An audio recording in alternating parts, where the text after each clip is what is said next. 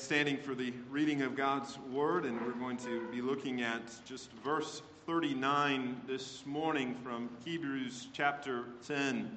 But we are not of those who shrink back and are destroyed, but those who have faith and preserve their souls. Please be seated.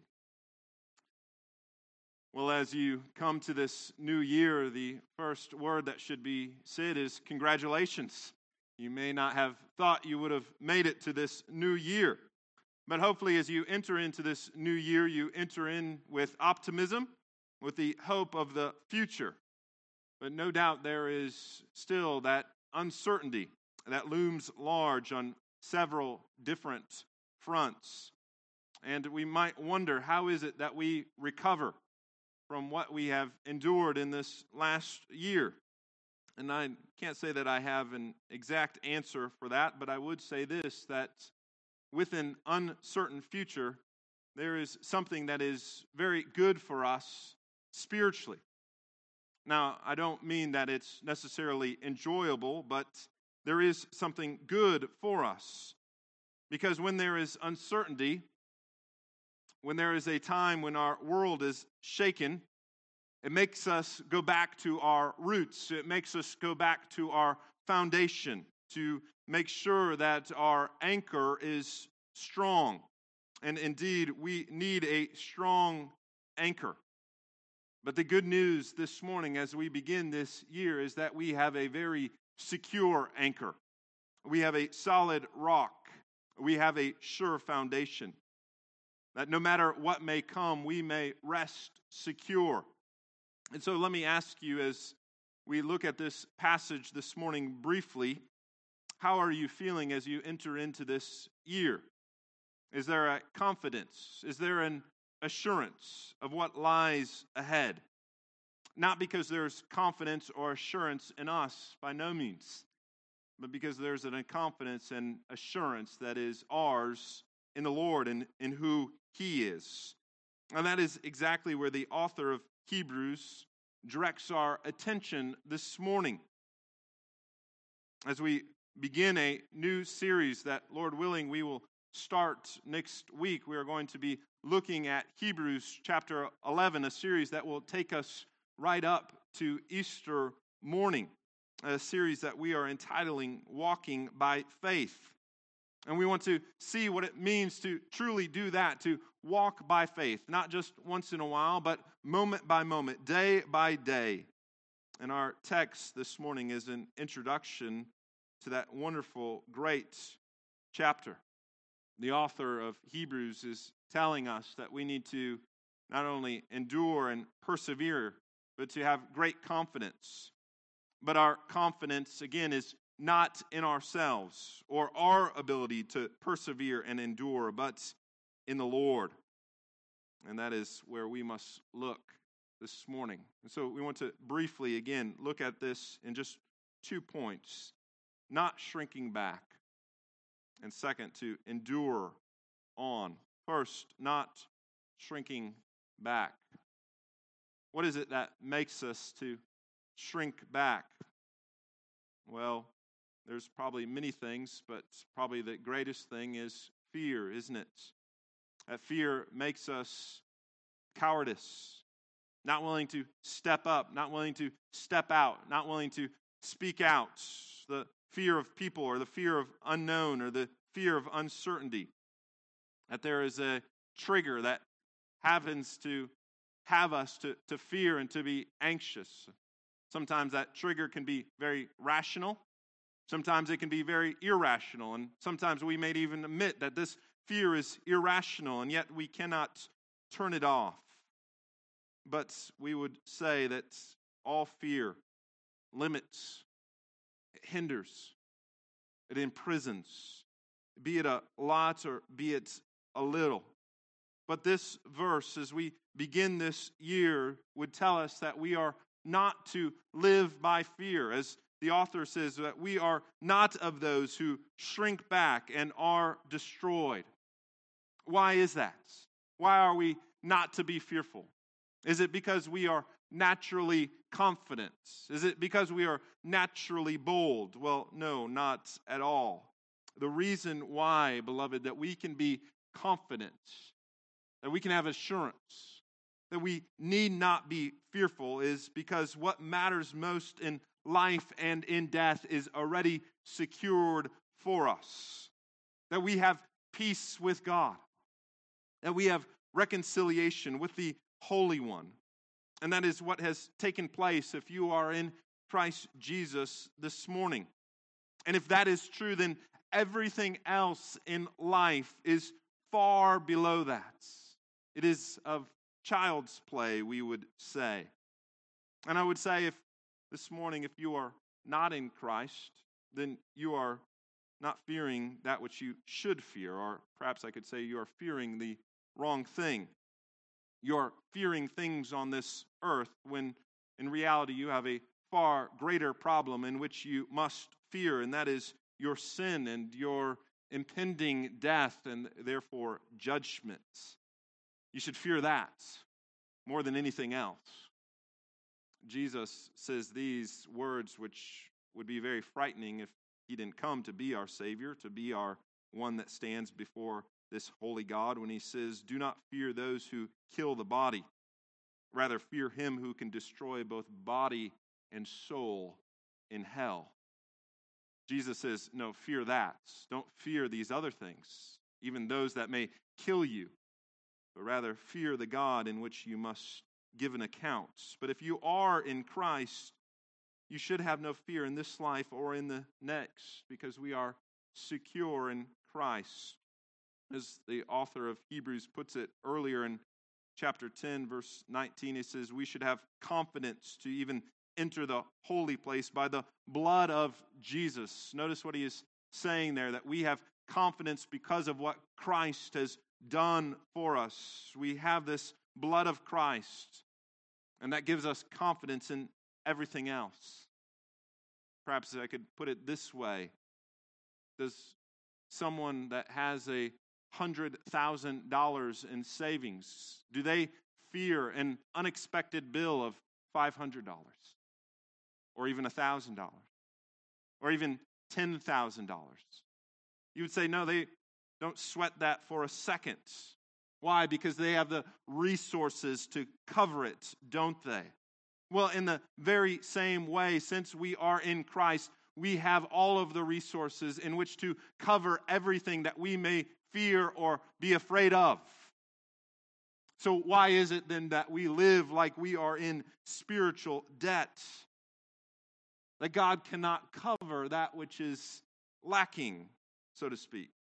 That he will not or cannot provide in this. No, that demonstrates that we do not trust him. We do not trust this one who has told us that he owns the cattle on 1,000 hills. All is covered. All is well, both in life and in death, because he is our faithful Savior. If he is covered and provided in our greatest need, how much more these things that are so much smaller and less than? That's what Paul says in Romans 8, doesn't he?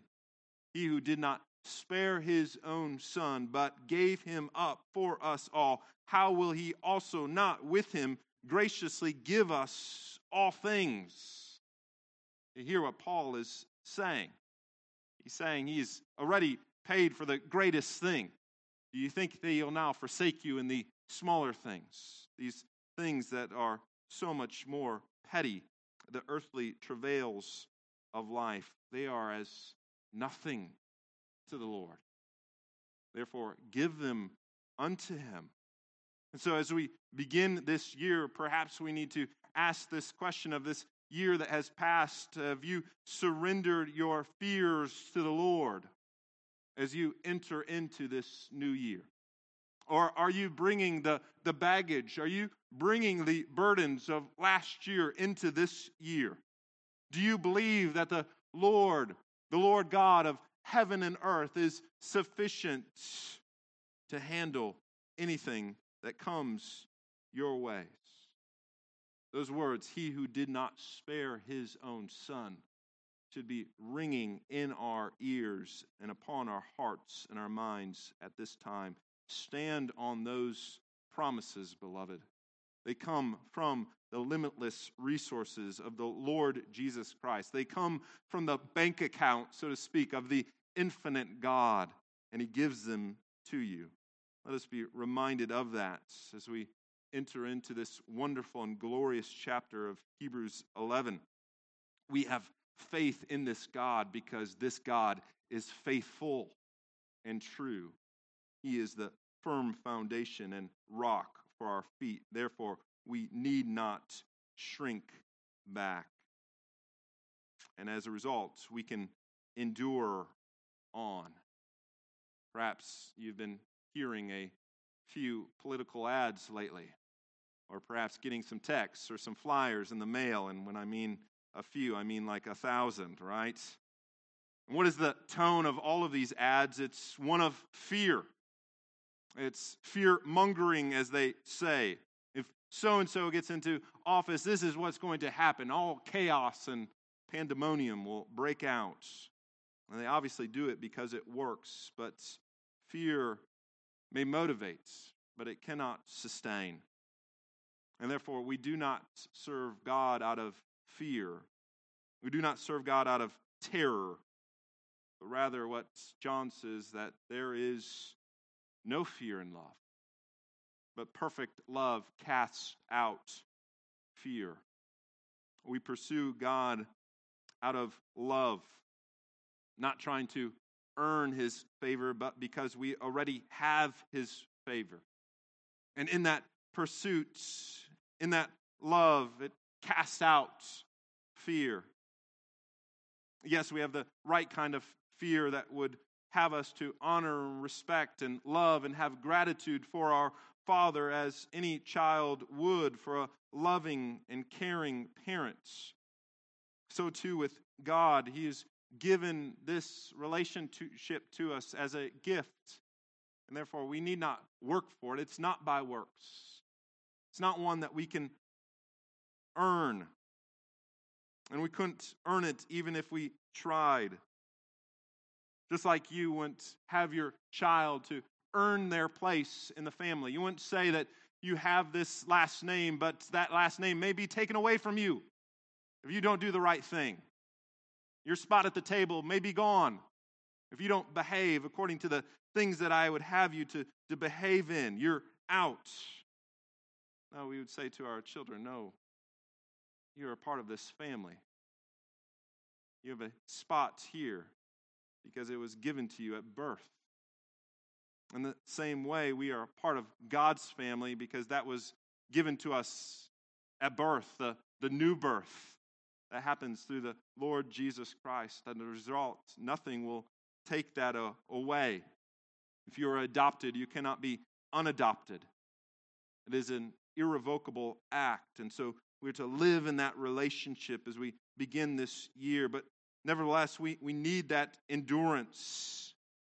As he says in verse 36, for you have need of endurance. We recognize that we come into this year perhaps tired and frail.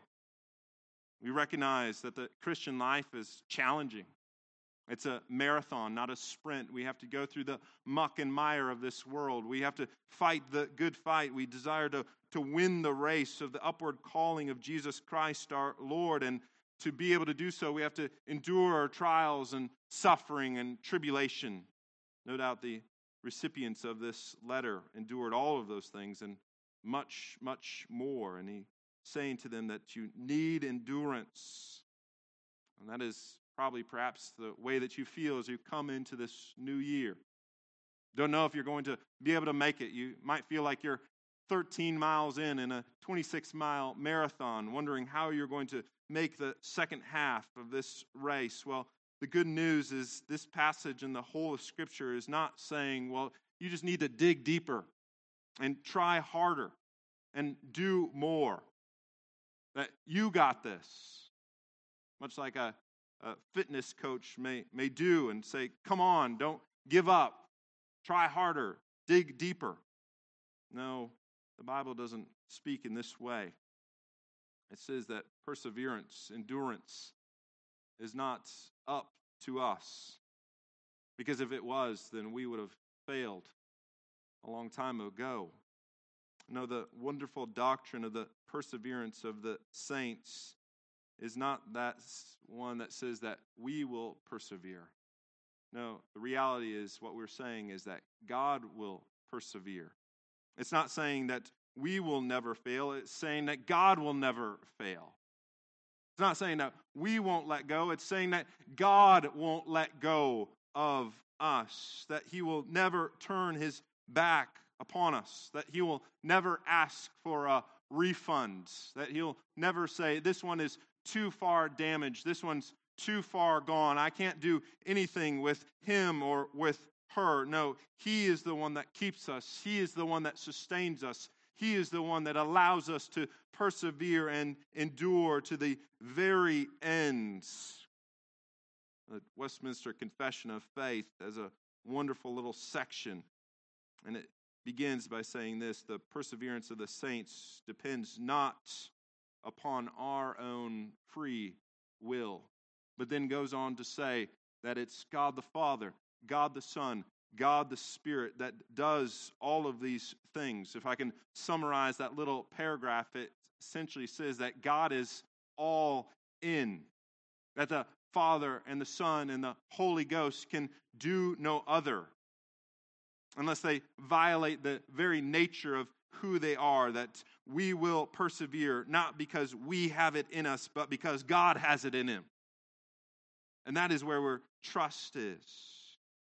That God's love can do no other. The Son's merit can have no other. The Spirit's abiding presence will always be there. Those that struggle with the assurance of salvation that many of you might have at different times and different places in this journey, I often ask the question, do you hold on to God or does God hold on to you? The reality is that God holds on to us, and his grip is strong, even when our grip is oh so weak. He will not let go of us. And so, if we are to have this faith that Hebrews chapter 11 talks about, and we need to have a persevering and enduring faith that is able to preserve our soul to the very end. But we need to be reminded as we enter into this chapter and we look at all of these individuals that had faith. Did they have perfect faith? Absolutely not. But they had a preserving and an enduring faith. Why? Because they were kept by God. And we are to have that same faith, but it's because we have that same faith in the very same God as them, the one that is the same yesterday, today, and forever. And so as we enter into this year, no doubt with much uncertainty and doubt, may our prayer be that the Lord would preserve us each and every day, that he would be my strength and my portion, that he would be my daily bread, and that I, by his grace, would faithfully endure on this path that he would give to me.